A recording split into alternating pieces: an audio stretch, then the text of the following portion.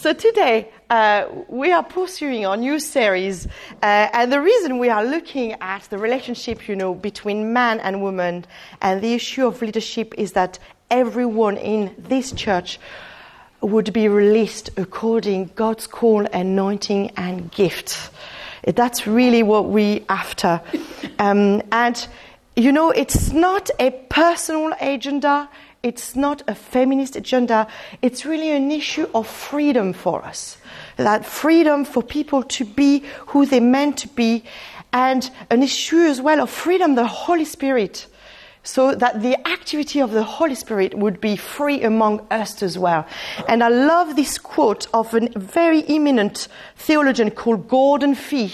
You could look him up. Really an amazing reference for us in many areas of the church and doctrinal issue. He makes this quote, which I really think summarizes very much what we're trying to do, which is thus, my issue in the end is not a feminist agenda, an advocacy of women in ministry even, but rather it is a spirit agenda, a plea for the release of the Spirit from our strictures and structures, so that the church might minister to itself and to the world more effectively. That is really the core of the spirit of why we are doing this and why we are talking about this issue. But I thought today I'll start a little bit by my own story, if it's okay. So, yeah? So, up until very, very recently, I would say maybe 5 years, I too hold the views that women could lead some stuff in the church, but ultimately they needed to be under the authority of the men who were leading the church. That was my personal view, very strongly. And actually, I led worship teams in many different church contexts, and I would say that's 30 years I've been doing this, with very many various leaders. And my personal understanding and what I have demonstrated in my life personally is that I was always loyal, I was always faithful, and I worked really hard to fulfill the leader's visions. Okay, so that's my dominion, that's where I stand. So let me get the elephant out of the room straight away. Okay? I am not a dissident or trying to organize a revolution for my own benefit. And I'm not trying to do things for my own good. It's just a conviction that's crept on us as a team progressively. Okay? Now, what I would say, though, my experience in leadership for over 20 years, it is true that somewhere in my heart, I was doing the stuff, but there was a deep frustration. And actually, for many, many, many years, I just could not understand what was the frustration about. And I think this frustration was mainly to do with the fact that somehow I felt limited and not able to fly with what God had called me to do. And on many occasions as well, I felt very much like a second-class citizen in the church. Okay? That is true. Now, if I go back to my childhood, at 6 years old, my favorite game is to preach the gospel. So I am on the terrace of my flat at that point, and I'm with my brother. My brother is 20 months younger than me. And, I preach I preach the gospel, and my brother has to put his hand up, answer the gospel, and then I go, okay, baptism time, and then I baptize my brother. Then I say, now you need to receive the Spirit. Let's pray for, and then and it goes on. That's my favorite game. It's true. And my poor brother, is like playing along. As I grew older, it's very odd, but those dreams, they started to fade away, okay? And I kind of started to, realize that, okay, in this environment, women can't do that, okay? And actually, even in my own family, my parents are amazing, not restricting at all, but it was still a little bit off, like, your brother will lead a church one day. If you're lucky, you married a leader. It was a little bit like that. If you're lucky. Okay, so in one sense, for years, it was a little bit like, as a woman, I get to do things if there's a gap and nobody can do it, or I am obviously 10 times better than that man, so I should take it on. It was a little bit that tension. And to be honest, it didn't help me personally at all, because I had already a mind frame of achievement and performance. That's how I'm built. So that doesn't help you, because then you go into performance mode and say, I better demonstrate now that I'm really good, because otherwise I'm not going to get the opportunity. Yeah, and that's not biblical. That's not of God. So that personally didn't really help me. Sometimes I was working very, very hard, but I wouldn't get the recognition. Sometimes if I disagreed with someone, or if I was a bit emotional about something, obviously something was wrong with me. That was the line. And so it felt restricted. It felt often that I was ignored. It felt sometimes I was misjudged. And not even spoken to. Jamie would be spoken to, but not me. And I will pass you the detail out of love and honor towards all the great, great people of God I've actually worked with. Okay? So 15 years ago, though, age 35, now you know my age, I almost gave up. I really, literally almost gave up. I said to Jamie, do you know what? I will serve your vision. I will lead worship because I love God, so that's not going to change. So I'm going to love God, and I'm going to lead worship for you. But frankly, I'm done with the church. That was very much what I felt. But at the same moment where I was in that state, quite discouraged and thinking, time to give up, Julian Adam came and gave me this prophetic word. And the first line of this prophetic word is literally, and I wrote it down, you are a strong woman, you have been misunderstood, but I want you to know that God loves strong women. And literally, he reprophesied my whole life destiny. So the light went, all right then. I was just like, okay, I was ready to stop, but God, you obviously I've got another plan, and I was reignited again. One day around that period, I remember very, very clearly, I was reading Galatians 1. And in Galatians 1, Paul is effectively saying that he has been called an apostle, not from man, not through man, but through Jesus Christ. And he goes on describing that it is God who called him. It is God who guided him. So, hold on. Pause button. I'm not thinking I'm an apostle, all right? That's not my thinking. But I remember in me, something screamed. The Holy Spirit screamed so loud. But Rachel, who has called you? Who has called you by name? Who has trained you? Who has guided you so far? And the penny dropped for me at that point. I was thinking, okay, I just need to grow in confidence. Do you know what? I'm not going to care about the position, the title, what people say, what men think, etc. I'm just going to do what my Father says to me to do. That's it. I'm not going to care about much else. And now, jumping 10 years later, growing in my faith, reading things like God's General, which is an amazing book of all these, big people of faith, and bumping into testimony of, people like Maria Woodworth-Etter, Catherine Kuhlman, and Catherine Booth, and seeing the testimony and the life of people like Heidi Baker. I'm thinking, surely God does not make mistake. And I'm left with this dilemma, because I still believe at that point that, leaders in the church need to be male. So I'm there and I'm thinking, surely God doesn't make any mistake. I'm in this vacuum, And so basically I'm growing, we're growing, and we all start to thinking, oh, hold on, this is not right. Oh, the church need mothers and fathers, and they need women, but what's going on? And you see, we could have dodged the issue and not tell you anything about all of that. and just kind of, But there's two things we did decide to not do. We decided first to not touch the issue and put it under the carpet. Or the other thing we didn't want to do is just go on the Holy Spirit hunch and not do the homework of looking at the evidence in the Bible for ourselves.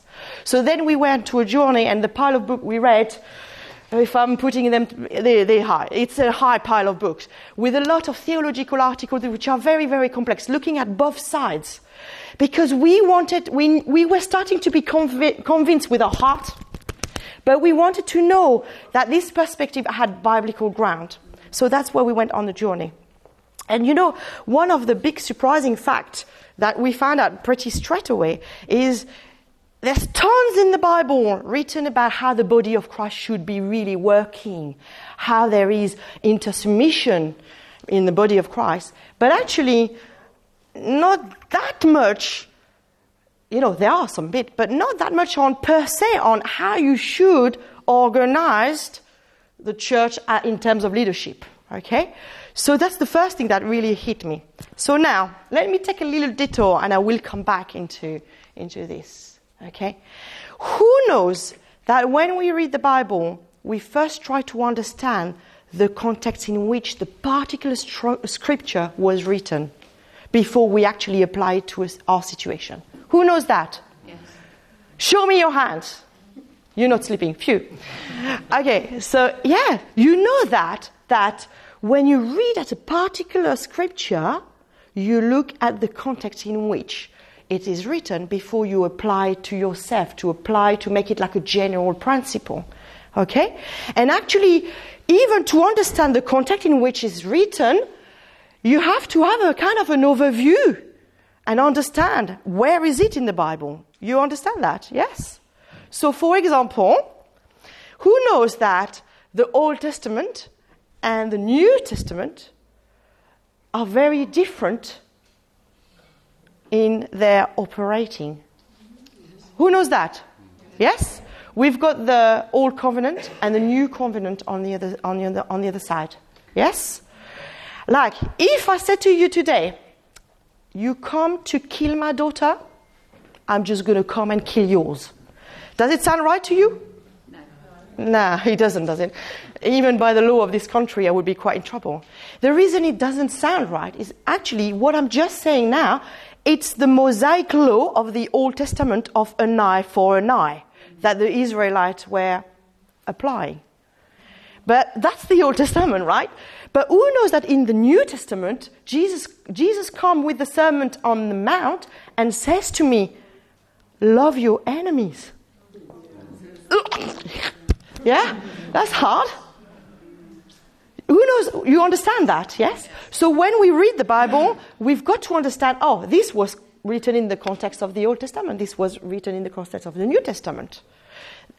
This is in the Old Covenant. This is in the New Covenant. In fact, in the New Testament, we are born again, entirely new creatures by the Spirit. That didn't exist in the Old Testament. So we are called in the New Testament to walk by the Spirit which is in us, because we are brand new. Yes? Actually, in the New Testament, the only law that we have, I go like this, law, because actually it's when the Pharisees pushed Jesus. Jesus said, yes, if there's a commandment, then is to love God with all your mind, and to love your neighbor as yourself. Okay? The reason why there's not all this, the law in the New Testament, is because now the law is supposed to be written in our heart by the Spirit. So basically, if you love God with all your mind, your heart and soul, you allow the Holy Spirit to be expressed in you, yes, and you will obey the commandment because you love God. You will grow into following what He says. Yes? We are becoming His temple. That's very, very different than the Old Testament, where actually in the Old Testament we had to follow the law, and when we fell short, we had to make a sacrifice to be right. Yeah? Actually, the whole point of the Old Testament was to show you and me that we can't be righteous in our own right. We needed a Savior. We needed Jesus. That's what Galatians 3 verse 24 tells us when it says, the law was your tutor. It was teaching you that you needed a Savior. It was coming. My point here, which is very, very important for the issue we're going to talk about, there is a trajectory between the Old and New Testament. The Old Testament was always about showing you needed a Savior. You need Jesus to come. Yes? There is a trajectory in the way we connect to God. Because in the Old Testament you needed the priest. But now you are the priest. Yourself.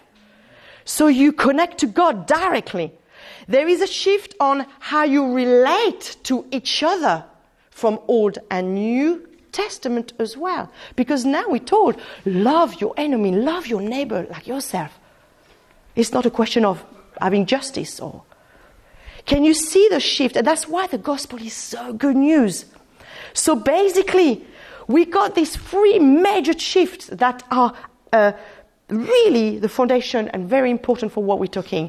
First, we are new creature. So the old Adam, the curse is broken. The curse is gone. So everything that Jamie was talking about the Genesis and the fall and what it affected us, how it affected us in terms of man and woman, that should be gone. Okay? Now the second thing is we are not under the law, but under grace and living by the Spirit. So the issues for us is how can we walk by the Spirit? How can we be free to walk by the Spirit? That is the issue of the New Testament. And the third issue, which is really important, is now, and I'm sure everybody would agree, Jesus is our model. Yes? Because Jesus is the head of the church.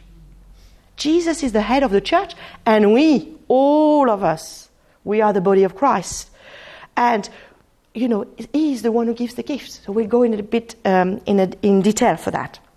So basically, you could see through the whole Bible, okay, a redemptive trajectory that is at work.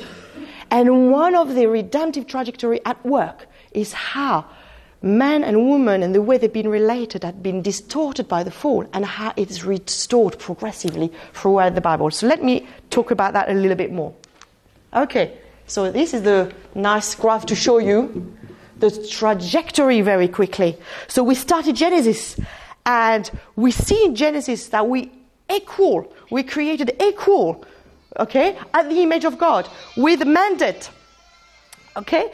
Even if we are different, we're not saying man and woman are the same, not at all. But even if we are different, and we might have different roles, okay, we are created equal. And then there's the distortion of the fall, and Jamie detailed that really at length last week, so I'm passing, and you can listen to the preach. The second thing, then we have the Mosaic law, that are actually written in patriarchal societies. By the way, the societies you see in the Bible, that doesn't mean they have the best way of doing society. They just were.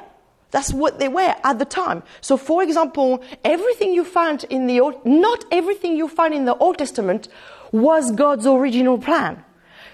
I can give you two examples. Polygamy. Okay, so God created us and said, yeah, you will attach to Adam. You attach yourself to one wife. And we see a little bit later, this king who are following God, who actually have many wives and many concubines. That was not the plan of God. That was not the plan of God. Okay? So then another issue that I can find, you could find in 1 Samuel 8, that it's the people of Israel who demanded a king. So actually, monarchy as we know it now, it's one system. It's not that it's wrong or it is right, but it was not the original plan of God. Actually, clearly when Samuel talked to God, God says, they're doing this because they don't want me as a king directly. So they want a king to rule over them. So you have to warn them. He effectively said, go and warn them that if they want a king, this new king will claim his right. So God was telling Israel, you want a king? Fine. But effectively, you're going to give a little bit of your freedom away. That's going to be the result. And he gave them a king. That was not God's original plan. He wanted to relate to man and woman directly. It was always his plan. So then we have the Jewish society in overall very patriarchal, who is quite tough on women and what they're allowed to do or not allowed to do. But what we see already, and it's the same for, I'll come back to that in a second, otherwise I'm going to complicate everything. But we could see, even in the Old Testament, all these little peaks of grace perking out. So, for example, Deborah the judge, okay? She's suddenly the judge. Miriam, the prophetess. We could see as well in the case of Job's daughter. Normally, in the Jewish law, daughters could not inherit their father's property and assets. So they had to remarry, and it was complicated, right? Or it was passed on to the brother. Anyway, I'm not going to go into detail. But what we see in the case of Job's daughter is actually there was an exception made, and the daughters of Job were allowed to inherit their father's inheritance, okay? And you see as well women that found favor, like Ruth, like Rahab, like Abigail, like Esther. You know, you've got a lot of women there who found favor. And we've got this little peak of grace. And then there is these prophetic promises that the Spirit is coming. And that's for the sons and daughter, and it's in Joel 2:28. In the same way that the birth of Jesus was announced, there's a groaning. And I found this amazing text in Isaiah 43, verse 7. It says, "Where are my sons and daughters? I will bring them back. Do not hold them back. Everyone called by my name and created for my glory, whom I have indeed formed and made." So I know this is written in the context of Israel. But when you land on everyone called by my name, and you apply that to the New Testament, you know that's everyone, right? Okay? And that's part of the glorious plan of Jesus and his kingdom coming and being covering the earth, like the sea is covering the earth, yeah? And basically his glory to come up through his sons and daughters. That's part of the general picture. Can you see that? So you arrive in the New Testament and you have Jesus. And Jesus, yes, he doesn't rock. He doesn't say, your society is wrong, you need to change them. No. But what he does is he models inclusivity to women. So first thing he does is he teaches women. And actually by Jewish law, that's completely forbidden. You should not teach a woman. A rabbi will never teach a woman. Jesus does. He teaches Mary.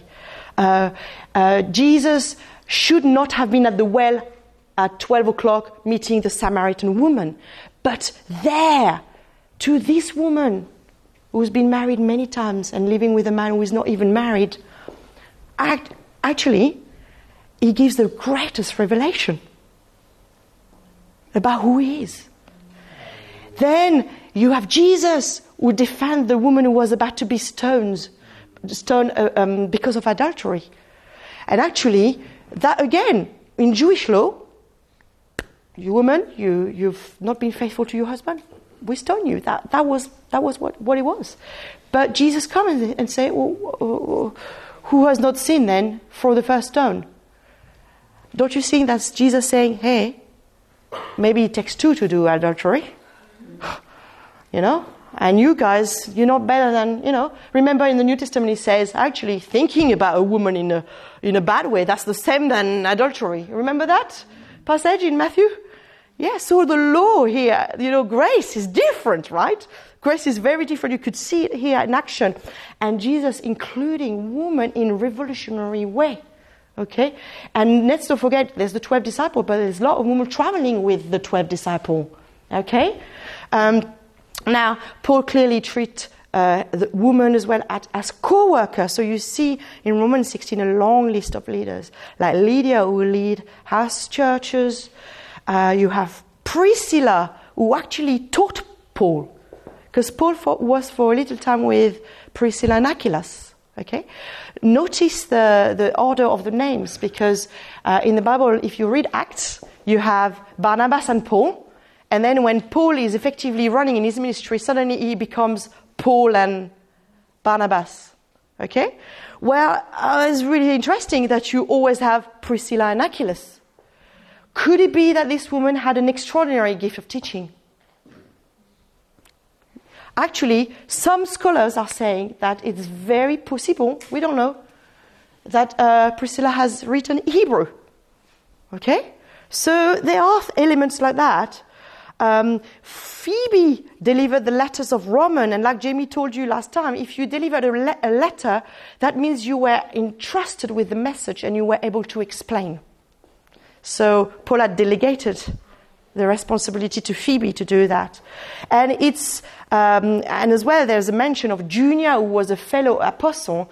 Let me just tell you, and it's completely true, if you research Junia apostle, you will see that many translations work very hard to make Junia a masculine pronoun, a masculine noun, and kind of like transform the sentence so it wouldn't be seen. But it's there. The fellow apostle, co-workers, okay? So, surely, my point here is, surely, if Paul believed that women couldn't speak in the church, I mean, it would make sense that at least, would he? Because clearly, in there, women were teaching, speaking, proactive member of the church, leaders as well, okay?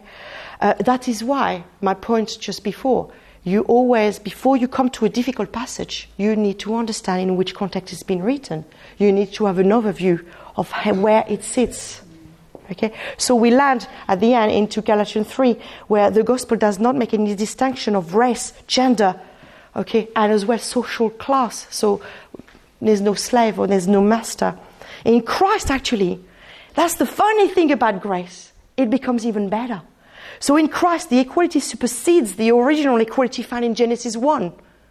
So now, it's not only no gender, but no class, no issues of race.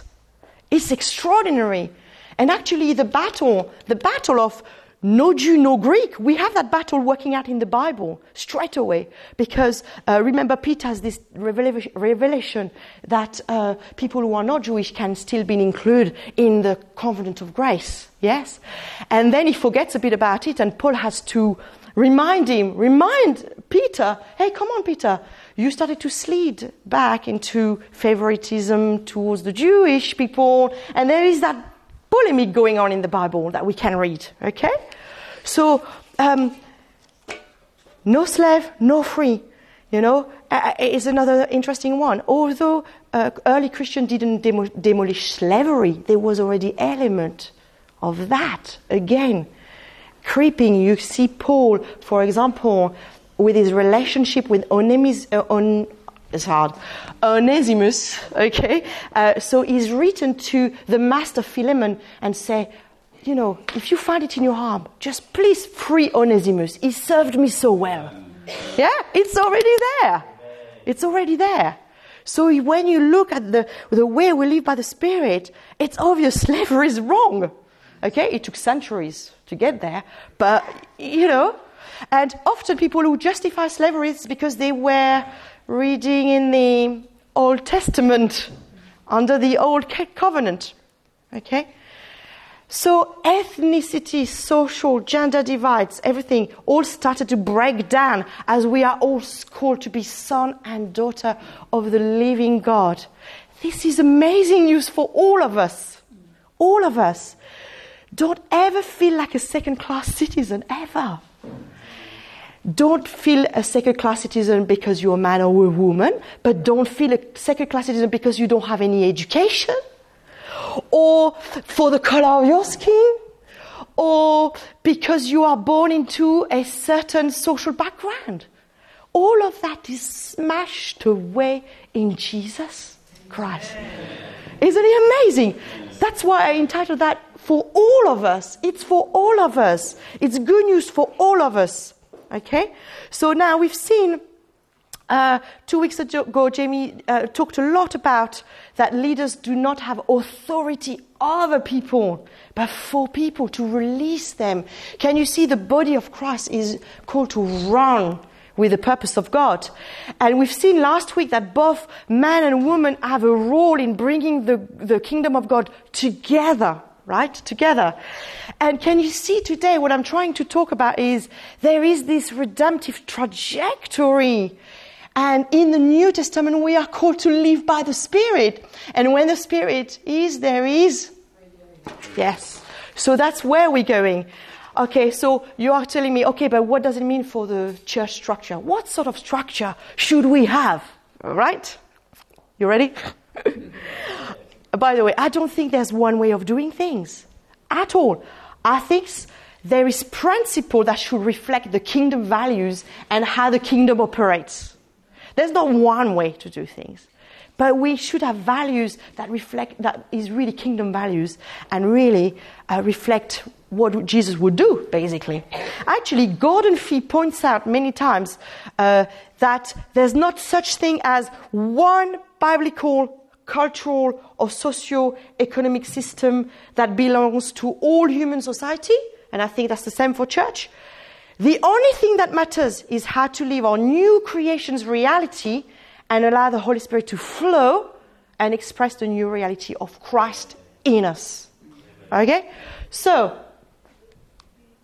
I think the kingdom model should reflect this. I'm going to go through. Okay? So don't worry. I think the first thing, and at the core of everything, is what we see in the Trinity itself, is that we should organize ourselves around the pursuit of love and unity. Amen. That is the fundamental values that we should all have. Well, the goal is that we are one and we love each other, and that everyone is released in the body of Christ. That's why I did a big circle, the body of Christ. We are all released to function at the place we should be according to our goal and our giftings. Okay, that's the main big principle. Now, the second, and actually I should have put it first, Jesus is the head. Jesus is the head. Is the head of the church. Now, have you noticed I didn't put Jesus is the head at the top? You're going to say, oh, that's not logical. Her head is at the top of the body. Yeah. There's a reason. It's because I want to check this idea that thinking Jesus is the head doesn't mean he's over us. Okay? So I just put it under for several reasons. First of all, when it says Jesus has authority over every dominion, and that's in Ephesians 1:22, you can read it for yourself. It's actually said he has authority over everything and every dominion for the church, to the church, for the good of the church. There's different translations, so I'll just give you 3 translations right now. Yes? So when he has authority, is to release us, is for the good of us. Okay? Now, in Psalm 118, verse 22, it says, Jesus is the head. He is the chief cornerstone on which the church is built. That means for me, he's talking about Jesus is the foundation, is everything. It's him first. It's from him. It's from him we're going to build. And actually, it's fitting very well. Later on, Jesus said, I will build my church. Surprise, surprise. He will build his church. Okay? He is the head of the church. He is building the church. Okay? Now, this is really interesting. Many theologians have argued that the word head, in Greek, kephale, it actually means another interpretation of head. There's many, okay? But another interpretation of head is actually source of the river, the source of the river. So when you look at a river, Jesus is the head. He's the beginning. Without him, there's no life. Without him, there's nothing. He's the first and the source of everything. He's the flow of life. There's no church without Jesus. That's as simple as that. Okay? So that's how we understand that Jesus is the head. Now, Jesus is the head means as well that he's a servant king. Do you remember that? He laid down his life so that you and me could gain life. He sacrificed himself. That's the sort of head he is. You know? The other thing, Jesus is the head means that he is the one who has the authority to appoint gifts, to equip and train the saint to do the stuff. So there's still leadership, okay? There's still leaders in the church. But what it is, they are gifts given to the body. That's why I put them in the little circle there. You know, Jesus give gifts. Jesus and the Holy Spirit, they work together, okay? And they give gift of the Holy Spirit, and they give people who are in ministry full time to equip the saint. Okay? So these people are not more than you. It's just they're actually given a gift from God, a grace from God. And they have a job to do, which is to equip you, to train you. Because you see, ultimately, Jesus has authority over everything for the good of the church. So we would have authority over everything as well. And actually, it's very interesting if you read the New Testament, you see the word authority in Greek, exousia, appear around 100 times. And do you know the context of those words? Is actually authority over sickness, authority to cast demon, authority to do the kingdom. So basically, the idea is Jesus, okay, give gifts of leadership. So we would train everyone to have authority over demons, to heal the sick, and to deal with the thing of the kingdom. So we would be all in power to go and make disciples. That we will all be able to minister to each other. That we will be able to deal with all kind of problems that comes our way because we have the authority. Can you see how it works? It's slightly different. Okay, so everyone in the body function according to his gift in mutual submission. We know who has the gift of. And we just look for that gift, okay? It's not about hierarchy. It's not hierarchy. Jesus himself didn't put himself as lording over. So no, it's not hierarchical, okay? But it's the idea that we are all son of daughter. So what we're doing here is we're moving away, when we believe that, what's happening is we're moving away from a model which is very familiar to us because it's a very comforting model and an easy one to understand, and I'm going to show it to you. It's actually what we call the complementarian model, where there is a hierarchy. Okay, so the complementarian model that you might find in some churches, not every churches, will look like this. Okay, and basically it's a nice cascade of hierarchical cascade where people have the authority and it's delegated to the next person on the next layer. And the foundation text for that is what Jamie talked about last week, which is basically complementarian belief that because Adam was created first, he has authority over woman. And as well, the articulation of the verse in 1 Corinthians 11, verse 13, where they believe that God is the head of Jesus, or Christ in the text, that Christ is the head of man, and that man is the head of woman.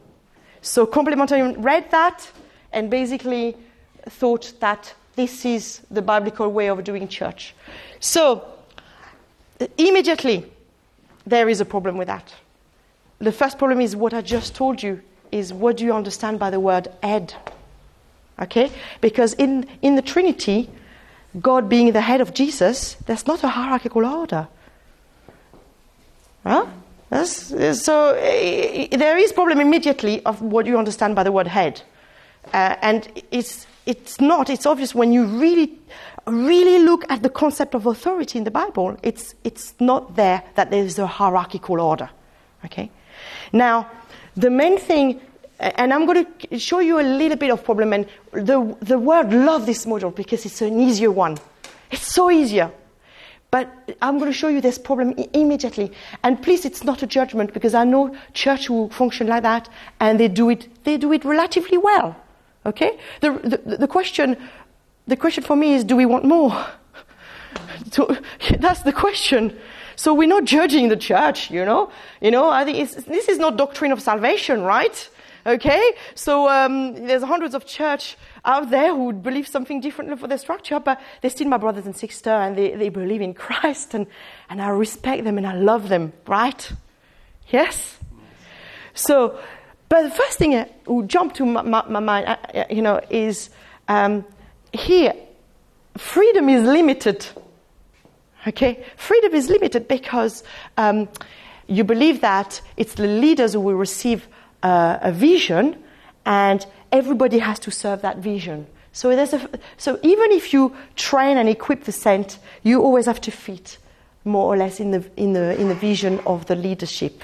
Okay, so my question is really, does it not restrict as well the work of the Holy Spirit? Because we were supposed to have one head, Jesus, the head, and because Jesus has returned, He's left the Holy Spirit to work with us. Okay, so that's the first thing, a restriction of freedom. The second thing as well is, actually, incidentally, it's really funny, but, I've actually studied organization as part of my economics degree, all right? And the first thing they will tell you, if you have a hierarchy, there's always an element of control introduced in the hierarchy. Okay? Because what happens is the person who has the vision or the authority to do something, because that comes with this notion of, I have the authority for that. Don't touch that. This is my department. So fit in my department. So there's an element of control. Yes? Who comes with that. And actually what happens as well is when you're at the bottom of the hierarchy, what happens is there will be an element of comparison and competition, because if you have desire, dream and aspiration, the only way to do what you want is to go to the top. Yes or no? Okay. It's not surprising. We see many, many church division when people disagree, say, oh, well, I'm going to go and do my own church then. That's because they headbutt each other in a hierarchical environment. Okay? So, again, I'm not saying it's not possible to do an amazing church. But my point is, hierarchical structure is not the best structure to nurture love and unity. Ha! And that's the thing we should go about. I mean, if you read the New Testament, love and unity, like I said earlier on, there's not many advice on church structure, but there's a lot on how the body should love each other and demonstrate to the world we love each other. Yeah? So, and another thing it conveys really, really quite quickly is that there is classes of citizen, and especially if you introduce that man is over woman, then at the bottom of the pyramid we have our children there, because they are just being told by their parents. But again, this is something we need to smash, because they can listen to God. You're a specialist of that. Yes? Ellen is seeing, yeah. They can listen to God for themselves. There's no junior Holy Spirit. Okay? So we should be releasing our children more too. There's no second-class citizen. So, and the last point I think is really, really posing me problem is, in one sense here, there's Jesus is the head of the church, but there are kind of many heads between X, Y, and Z in the body and Jesus. So we have created other heads here. Okay? And listen, I don't have lots of time to look in the detail, and you can see the time is ticking. But if you look at the role of man in marriage, just briefly, yeah? If you think there's a headship in marriage, okay? You can think that's fine, I'm happy. But think about how it should look like. Because surely, if you think you're the head of your household, which is a really great thing, surely your headship should very much look like Jesus' headship. No? Because that's what it says in the passage, that Jesus is the head of the church, and you're the head of your husband. So how should it look like? We should look like you loving, you sacrificing, you empower your woman. Yeah? Yes. It should look like that. It should look like you laying down your life. Not that you're lording over, that you're the boss of the family. No, not at all. It should look like that, like Christ loved the church. And actually, let's call out the difficult verse of wife, obey your husband. Okay? Again, translation here. I went to see the Greek for that, and actually the Greek word, it means a woman willingly choose to follow. Willingly choose to follow. And again, if we look at that, Paul is writing in a context, a letter in a context in Ephesians, and we know those guys had many problems. Men who were domineering sometimes would put men down, okay? And in other contexts, he writes, and actually, the Jewish context, for example, it was all about the man. So don't you think that he's doing that? He's doing, okay, listen guys, this is a general principle. You should be in your household like Christ is with the church. What is the number one principle? Love and unity. Surprise, surprise. So in marriage, love and unity is the principle.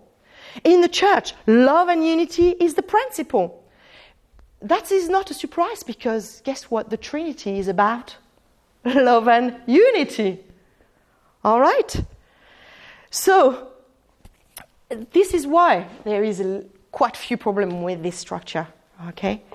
And we want to move away from this idea of having authority over people, okay? Because ultimately there's kind of few problems. If you push this model, ultimately I have a few questions as a person. Who is really building the church in this model? Is it, who is? Because I really would like Jesus building his church, okay? And another thing is, who is really the royal priesthood? Is the body turning to the leaders and say, oh, you're my priest now, tell me what to do?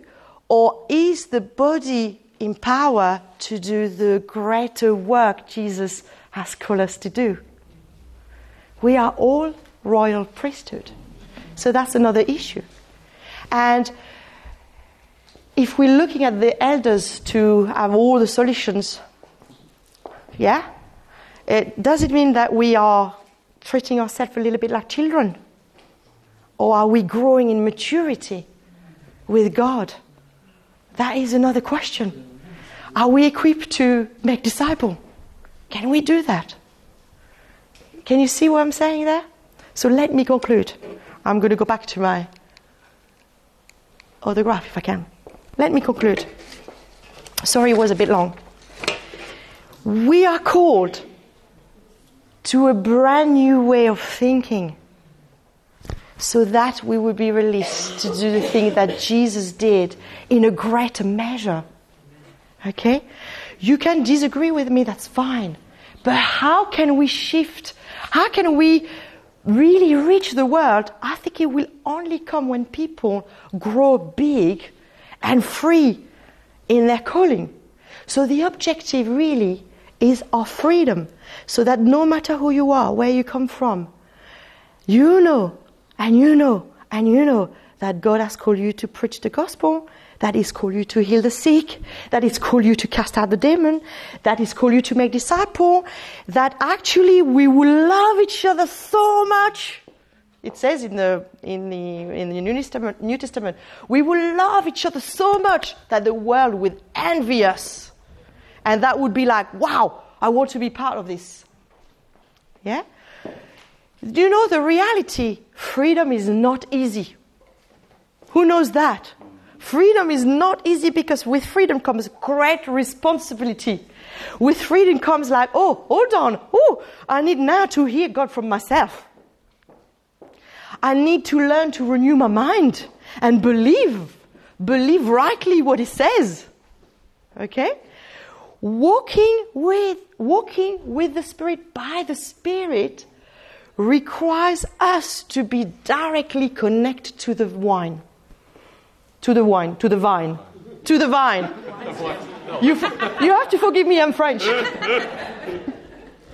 It's one of them I always get wrong. Yes, but we have to be connected to the vine by ourselves. Okay? And sometimes it's tougher Because sometimes we rather go say, oh, boss, just tell me what to do. Have you been in this situation? Oh, I don't want, just tell me what to do. No, actually, in this situation, you as well growing in maturity, and God can speak to you and put things in your heart. Okay? Of course, leadership is important. You know, we're not putting leadership down. It's vital, important, as to equip the saint, as to bring more life, and equip the saint. Okay? But what is really interesting as well in the New Testament is, have you noticed Jesus says he's not really looking for servants, but friends. So we better get used to, wow, I can do this. I am a co-heir with Christ. But this journey, guys, is so much more exciting because where the Spirit of the Lord is, there is freedom, there is joy, there is life in abundance, there is resources in abundance, not just what the person is giving me to work with, but there is abundant resources, okay? There is dreams that surpasses our understanding. There's things that God will give us that we didn't even imagine. All of that is true. Why wouldn't you not want to be part of a life like that? Yeah, even if it's a bit scary at first, why would you not want that? The freedom of hearing God and really being an instrument of Christ. That's the call on our lives. Amen. Amen.